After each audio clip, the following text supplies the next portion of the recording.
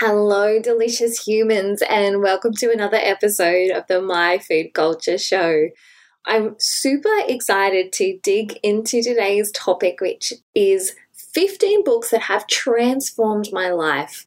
I am a massive bookworm, and it still blows my mind how for roughly $30 or less, you can essentially access an entire lifetime of learning from an expert or a thought leader. So today it was a really tough gig, actually, whittling down this list to 15. But I'm going to be sharing those titles with you very, very shortly and key lessons that I took away from these beautiful novels. Firstly, I wanted to share with you guys a few reflections I had from a body image experience over the weekend. I was this Sunday volunteering with a local charity organisation that I'm part with at a triathlon. And as you can imagine, triathlons, there's a lot of bodies on show. It's sporting. So, okay, maybe understandable that weight was a little bit more on people's minds. However, it still really struck me how much weight talk, how much body talk was around me that weekend.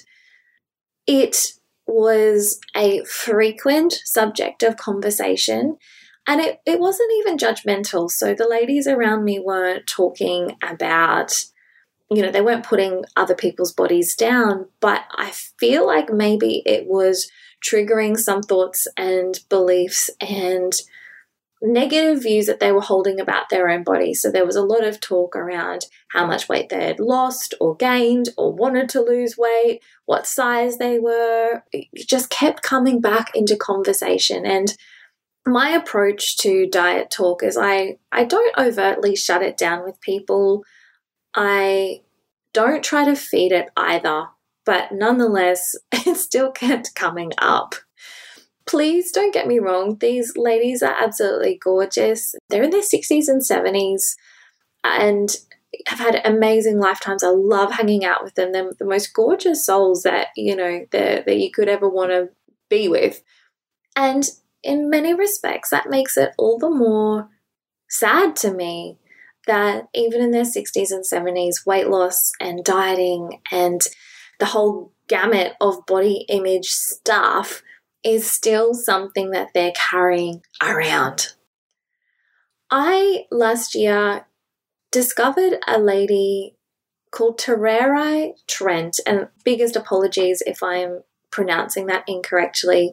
For those of you who have heard of who this amazing lady is, she is a Zimbabwean-born woman who, despite all odds, managed to fight her way out of poverty, get a tertiary education, eventually even a PhD, and she runs a massive charity these days which helps to educate other women in Africa. Now, Tererai, she talks about not passing along the baton of poverty. Yeah? So even though she was born into a certain set of circumstances which were so difficult and so heartbreaking and so unfathomable for someone like me who's been born into such a economically privileged part of the world. But she talked about how that is a baton that was not something she was willing to pass along to her girls and her children. I love this analogy, and I think it applies so powerfully to the body image state of affairs at the moment too. When I think about why I do what I do with my food culture, there's many reasons. I love helping people. I want to create food freedom and health and energy and help you feel good about food and your bodies and your lives.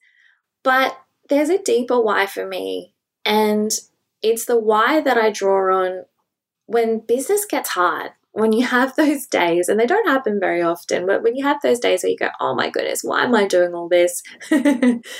I think about if I ever have a daughter, I never ever want her to grow up feeling about her body the way that I did. That is a baton that I am determined determined not to pass forward to my daughter and to any of the daughters and sons of tomorrow. So there's a lot of work to do. And because I am so vigilant these days about not being around friends who are really deeply steeped and caught up in body image and beauty and diet culture, it was really quite confronting to be back around that kind of environment where people were talking about their bodies and putting down their weight and talking about dieting in a very normative way again. It was really obvious to me. And whilst it didn't hook me, it again reminded me of, wow, there's so much work in this space to do. And for that reason today, I so heartfeltly thank you for being here and tuning in and being willing to listen to some of these topics. On to today's topic, which are 15 books that transformed my life. And I gotta say, guys, it was a really tough gig to whittle this list down. But after a lot of reflection, I managed to get my top 5 for each of the categories that I talk about at My Food Culture. So our motto here is less is more, you are enough, and life's too short to worry about the calories in a latte or the shape of your thighs. So those 3 categories are essentially, less is more. We're simplifying, we're slowing down, we're figuring out what's really important to us in life. The you are enough piece is all about self-compassion and confidence. And of course, we've got all the non-diet health stuff as well. So I've picked out my top 5 for each category, and I'm going to give you guys the title, the author, and a few key lessons that I got from each book, and I really hope you enjoy. Shout out also to the lovely Lindsay who suggested this topic. Thank you so much, Honey Bunch. I so appreciate your feedback and everything you do. Mwah! So without further ado, let's begin. Category 1, less is more. The first book which came to my mind is this, The Top 5 Regrets of the Dying by Bronnie Ware. Oh my God, you guys. I am not a crier typically when it comes to books and movies. I typically cry when I'm super angry and frustrated or when I'm anxious. Not often because I'm sad, weirdly enough, but I sobbed my way through this book. I don't know if a novel has ever moved me the way that this particular one did. So Bronnie, the author, was a palliative care nurse for almost 10 years, I believe, and this book is a memoir of her career and what she considers to be the top 5 lessons that we can learn from people who are in palliative care and looking back in their lives and reflecting on what they wish they had done. So it is a fantastic book that really helps you to stop sweating the small stuff, to put life in perspective, to hone in on what really truly matters. When you're reading about somebody who wished that they had expressed love to their children more, it kind of puts running 5 minutes late for a meeting and the stress that we think about on that in perspective. So in reading this book, it really peeled back what I, like all of us, I think, tend to get caught up in, which is the small worries of the day-to-day minutiae of our lives, and really sat back and reflected like, wow, when I'm one day on my deathbed, how do I want to feel? How do I want to be remembered by? And of course, I think all of us are going to have some regrets. That's the beauty of hindsight and retrospection, isn't it? But I don't want to leave this planet regretting the really deep stuff. And it's profound and simple. I won't share all of the regrets here. I just so wholeheartedly recommend for you to read the book yourself. But she talks about things like caring less what other people think and how much that plays a role in not going for the things that we really care about. So top 5 regrets of the dying, it gets my #1 pick for the less is more category. Book 2 is Essentialism by Greg McKeown. Greg does a really beautiful job to me of summing up how when we're not clear on the bigger picture goal, we get so caught up in the little stuff along the way, we miss out on the stuff that truly matters to us. So he very clearly articulates how you can figure out what's really essential to you and to your life, and how you can begin to prioritize that in a very actionable way. My personal business mentor has said to me quite a number of times that most people tend to overestimate what they can achieve in the short term, but we underestimate what we can achieve in a lifetime. That is a lesson which in today's instant gratification society is so important, I think, to get a handle of. So this is a great read if you're wanting a bigger picture view of what's really important to your life and wanting to put some boundaries up in place as well to protect your time so that you're making actionable steps to get you towards the end game. Number 3 is Do Less by Kate Northrup.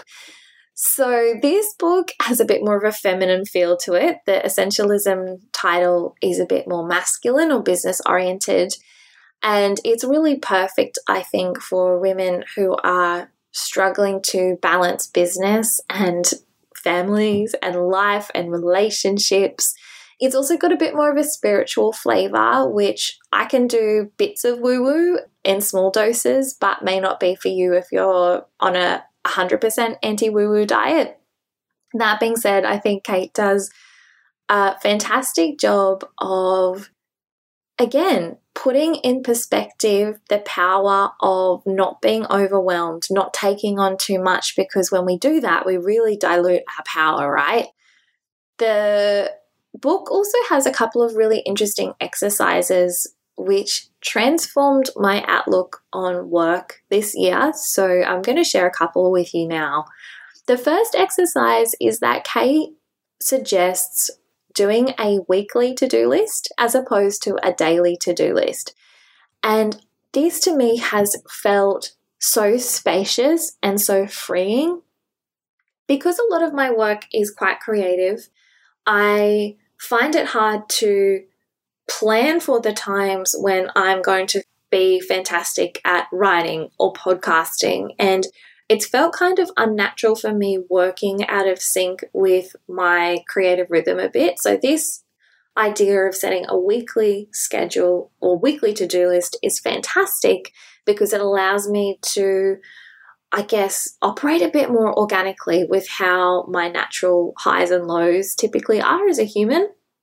And it also gives you this psychological sense of space. So I don't know if you guys can relate to that feeling where you put 50 things on your to-do list for the day and you only get to 3 of them. And so you feel like a failure and you're panicking and you're rushing and you're trying to get through it all. And it's, for me at least, a really stressful way of working. With this method, what I do for the week is on Monday morning, I do a massive brain dump of everything I need to get done, quote unquote, air marks there. And then I pick out like my 5 most important tasks and set them as a weekly list. So whenever I'm making decisions around my time, around meetings, around taking on new clients, I'm constantly referring back to that list and making sure that those big rocks are the first thing that I put my focus on. And the little stuff tends to fit around that. So that's working really well for me. The second is an exercise which helps you to put the Pareto principle into practice. If you haven't heard about the Pareto principle before, it's the 80-20 rule, which states that for basically any result that we want in life, about 20% of your effort and activities produces 80% of the results.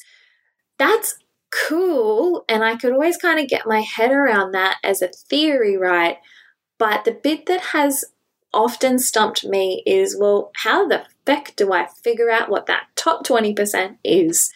So Kate outlines a great exercise where you put down on 2 sides of a page You've got one column which puts down all your activities and steps that you think are going to get you results. And then on the second column of your page, you actually list the results you want. And you reverse engineer what previously, or what do you think are the things on the left that link most strongly to the right. And when I did this on my business, I was like, oh my gosh, I'm doing so much rushing around trying to squeeze in tasks that historically have not really resulted in much of a business outcome that I care about. This could apply to your health, to your well-being, to anything that you're trying to change. So really fun exercise, really great book, also available on audio, and it's a nice listen too. Fourth on the list is Rushing Women Syndrome by the amazing Dr. Libby Weaver. There are a lot of books on slowing down out there, but what I love about Dr. Libby's take is that she really looks at it from her different pillars of health. So she looks at it from a biochemical perspective, she looks at it from an emotional perspective, a psychological perspective. So it's a really holistic look at why we operate, so many of us women especially, under this pervasive sense of pressure and urgency in our everyday lives. And this for me was the book that made me look at caffeine differently. So, I'm a non-diet dietitian. I very rarely tell people to exclude any food groups or any foods whatsoever where I can avoid it. But coffee and caffeine, if you have a sense of anxiety, a sense of pressure, stress, urgency, fatigue, I do think that it's one of those substances that deserves a good look at and a study of your relationship around it. So when I looked into this for myself, I realized that I drink coffee when I want more energy. That's the trade-off that I'm trying to make. So it is a band-aid for not looking at the other things in my life that are causing energy drain or that are missing that tend to boost my energy instead. What I also loved about this book is that Dr. Libby gives you really beautiful exercises for exploring why you need to rush. And for myself, when I did this exercise, and what she shares for many of us, is that when we're rushing, we're often trying to achieve, please, and perform for others, which on a deep level comes down to a longing for love and acceptance, that very basic need to have approval. So Rushing Women Syndrome by Dr. Libby Weaver, beautiful book, highly recommend it. My fifth pick is Finding Peace in a Frantic World by Professor Mark Williams and Dr. Danny Penman. Wow, what an amazing book this was. And this was the piece that fully converted me into meditation. It's a very evidence-based book. So Mark Williams, Danny Penman, incredibly well qualified professionals, academics in this space, and it's steeped in good psychological theory. And yet it's still written in a really human way. So the book is imbued with all these client case studies which reflect on the page so many pieces of ourselves back to us. It also comes with an audio book version for their program. So they have a 6-week mindfulness program, which personally I love structure. I don't know about you guys, but if I'm trying to change a habit, I like having a program to follow or some sort of structure until it becomes just a way of doing things. And I really liked their meditations. I got so many results from the program. It's, I guess, a scientific iteration or a more psychology-based iteration of Rushing Women's Syndrome, written from the perspective of psychologists who are experts in anxiety and mindfulness. Fantastic book. Next category, guys, is You Are Enough. And top spaces. I can't choose between these two novels. They're both as good as each other. So the first one I'm going to mention here is Self-Compassion Step by Step by Dr. Kristen Neff. I buy a copy for almost every single coaching client I work with because it is such a profound book, and I'm an enormous believer in the power of self-compassion. When I went through self-compassion training with a psychologist and really integrated this into my life many years ago, it changed who I am as a person. It changed everything. It deepened my relationship with food. It deepened my relationship with my body image. And it gives you the freedom when you've got a self-compassion practice to still be working on yourself and having goals, but to separate your self-worth from all of that. It gives you this sense that I am okay no matter what is going on in myself and in my life right now. Beautiful, beautiful stuff. So Dr. Kristen Neff is a psychologist who has done her PhD in self-compassion. She's a guru in this space. Again, the book has a lot of research. It's very evidence-based, but it also has this beautiful humanity imbued through it, where Kristen Neff explores how self-compassion helped her raise a child with disability a lot more profoundly and powerfully. Lots of client case studies. And again, the audiobook version comes with a bunch of self-compassion meditations read by Dr. Kristen Neff herself. Amazing. The book that ties with this one is Radical Self-Acceptance by Tara Brach. So again, Tara is also a psychotherapist. She is also a Buddhist monk. So this book, it ties in Buddhist principles without being too woo-woo about it. It straddles those two sides of the fence really, really beautifully. It's all about learning how to accept yourself. And, it just dissolves so much. As Tara, to paraphrase her in the book, she sort of says, you know what, even if you're not accepting yourself right now, you can actually accept that. Like, what's so bad and wrong about any feeling in any moment if you can just be with it? Profound, gorgeous. Every single person I've ever recommended this book to comes back raving about it as well. Again, I would recommend the audio version because there are some beautiful meditations from Tara herself throughout that version of the book. Third recommendation is Burnout, The Secret to Solving the Stress Cycle by Emily and Amelia Nagoski.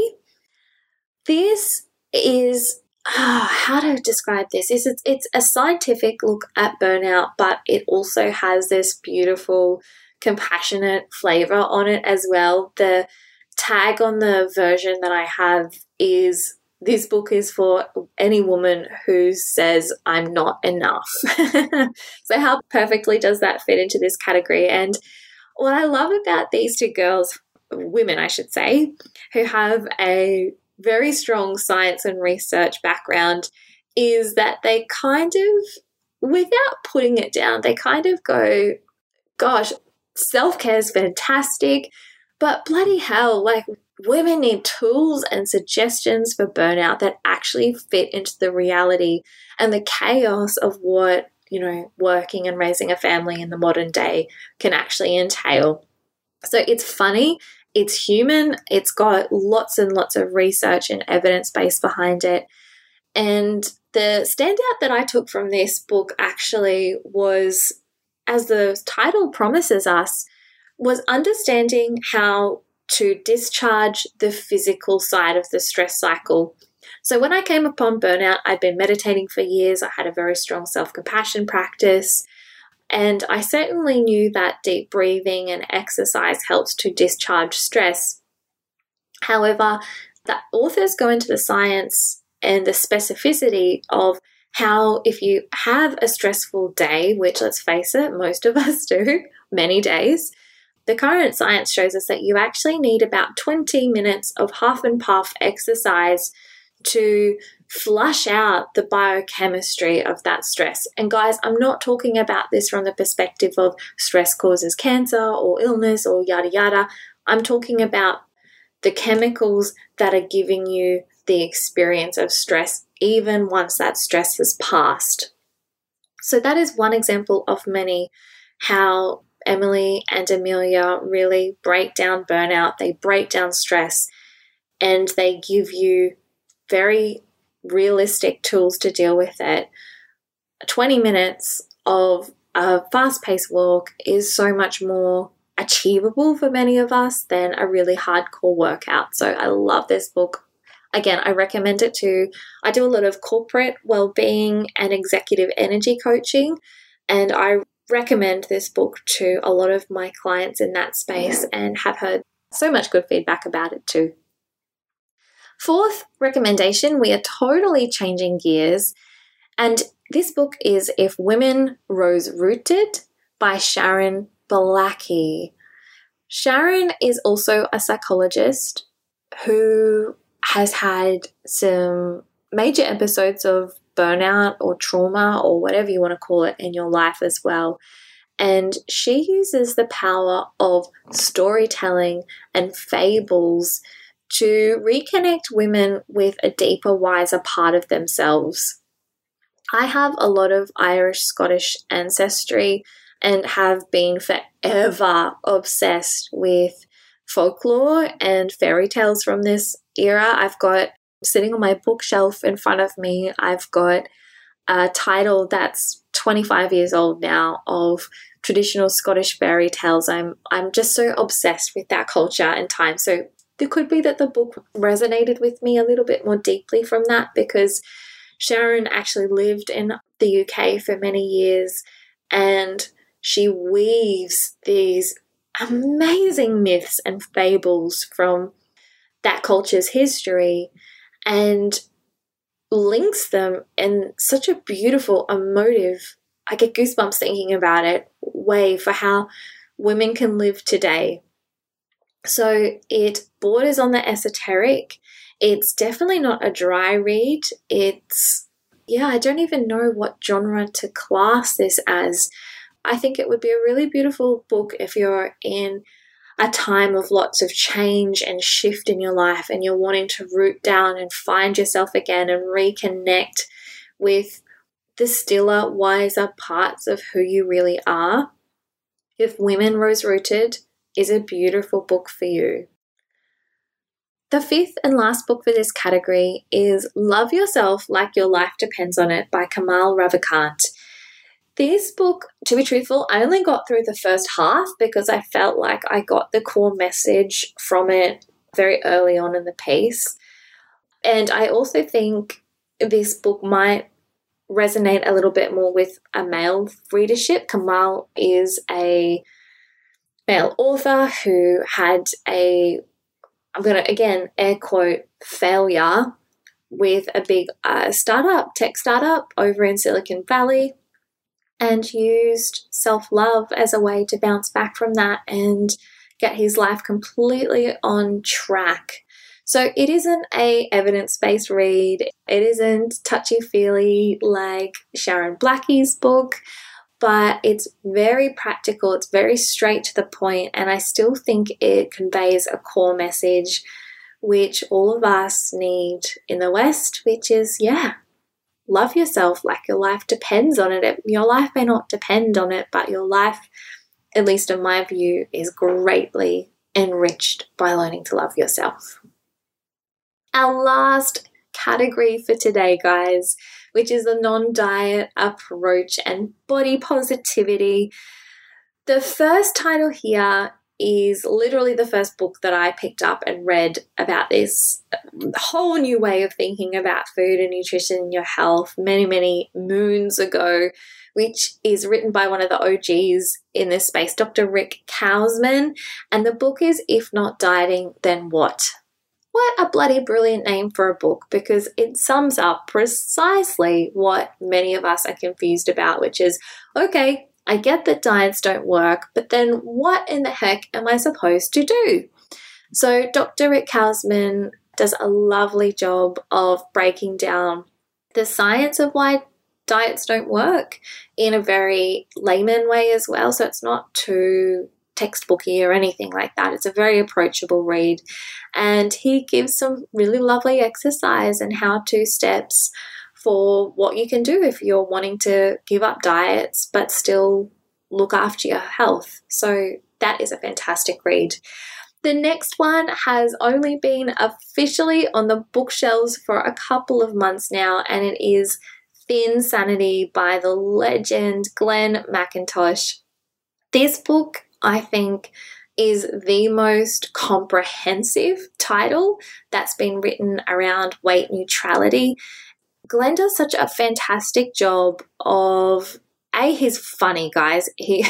For what can be a really dry subject, Glenn has done such a beautiful job of imbuing humor and making this book lighthearted and relatable, throughout every page. But he does a really good job of presenting both sides of the evidence. So there's even a chapter in there around, for example, bariatric surgery and, what would be some helpful things to think about if you were considering lap band surgery and that kind of thing. So it's got something for everyone. And if I think about the best description for this book, it's a Bible. It's a Bible on the non-diet approach, body image, weight neutrality, and weight psychology and food psychology. So definitely get your hands on a copy of that book, guys. It is fantastic. The third book is Real Gorgeous by Kaz Cook. I don't believe this is in print anymore. I bought a copy off eBay last year for a client. It is fantastic, I think, for teenage girls. So if you are a mum or dad listening to this going, I've got a daughter whom I'm a bit worried about. She's doing some funny things with food. I think she thinks she's too fat. She's gorgeous. What she's talking about. Real Gorgeous is amazing, but it's also very entertaining if you're an older woman as well. So Kaz Cook is a comedian, I believe, and a journalist. Don't quote me, but she's funny as heck. There's cartoon pickies through it. She kind of calls bullshit on the beauty industry, but in a way that kind of leaves you still feeling really upbeat, and it's just a beautiful book. Real Gorgeous, Kaz Cook. I know in our Sunshine Coast libraries, they've got a copy in circulation. So check out your libraries as well. They might have a copy. The fourth book has only been in circulation for maybe 18 months now, and it's Love Your Body by Jessica Sanders. I've included this one as a heartfelt recommendation for young kids. I get asked, probably on a weekly basis by people, I'm worried about my little girl. It's often a little girl, but we know, of course, it happens to little boys as well. But, my little girl's getting bullied at school. She thinks she's too fat. She does eat a lot. I am a bit worried about her weight, but I don't want her to be at risk of an eating disorder. Like, how do I approach any of that with my kids? And that topic deserves a full episode to itself. But sometimes I think it's useful to have a tool that's relatable to kids when they're at that younger age. And this book can be a gorgeous gateway into planting some body positive self-love ideas into the minds of your precious little ones. And reading it together could even be an opportunity to open up that discussion if you're not sure how to do it in a way that's not going to be too confronting or difficult for your kid too. So Love Your Body, it's essentially a picture book, which Jessica's done a gorgeous job of representing, all body shapes, sizes, colors. And she still talks about health, but it's through that lens of loving yourself, choosing foods and ways of moving your body that feel good and are fun. So it's a really uplifting, beautiful read, perfect for your little ones or anyone for that matter. The last book here is more a recommendation for other non-diet or even just other dietitians, and it's Health at Every Size by Dr. Linda Bacon. I think this book does a beautiful job of introducing professionals to the non-diet approach because it's quite research heavy. It's very, very evidence-based. Certainly, I know lots of my coaching clients still read this, even if they aren't health professionals. So by all means, go for it. It's still a fantastic book. But if you are listening to this and you work in the health and wellness space and you're wondering a little bit more what the Health at Every Size or HAES movement's about, how might I incorporate the non-diet approach in or weight neutral practices into my work, then this would be a fantastic introduction to you. Gorgeous humans, I so hope that you have found this episode helpful. And if you've found it a bit hard to hear any of the authors or titles, then there's also a blog on my website called 15 Books That Changed My Life, where I'll list these out. I'll provide links so that you can just jump in there. So my website is mfcmyfoodculture.com, and if you just go to the blog tab, it'll be in there for you guys. And as always, thank you so much for listening. I hope you're finding this content helpful. Would love to hear your feedback, and if you would like help with simplifying your life, working on having a positive view of yourself and your body, and getting your health and energy on track in a way that's super self-kind and not through diet culture restriction, then I would love to work with you. My email is support@mfcmyfoodculture.com. Don't be shy, reach out, introduce yourself, and know that you are not alone. Until next week, guys, remember this: less is more. You are enough, and life's too short to worry about the calories in a latte or the size of your thighs. Big hugs and love to you all.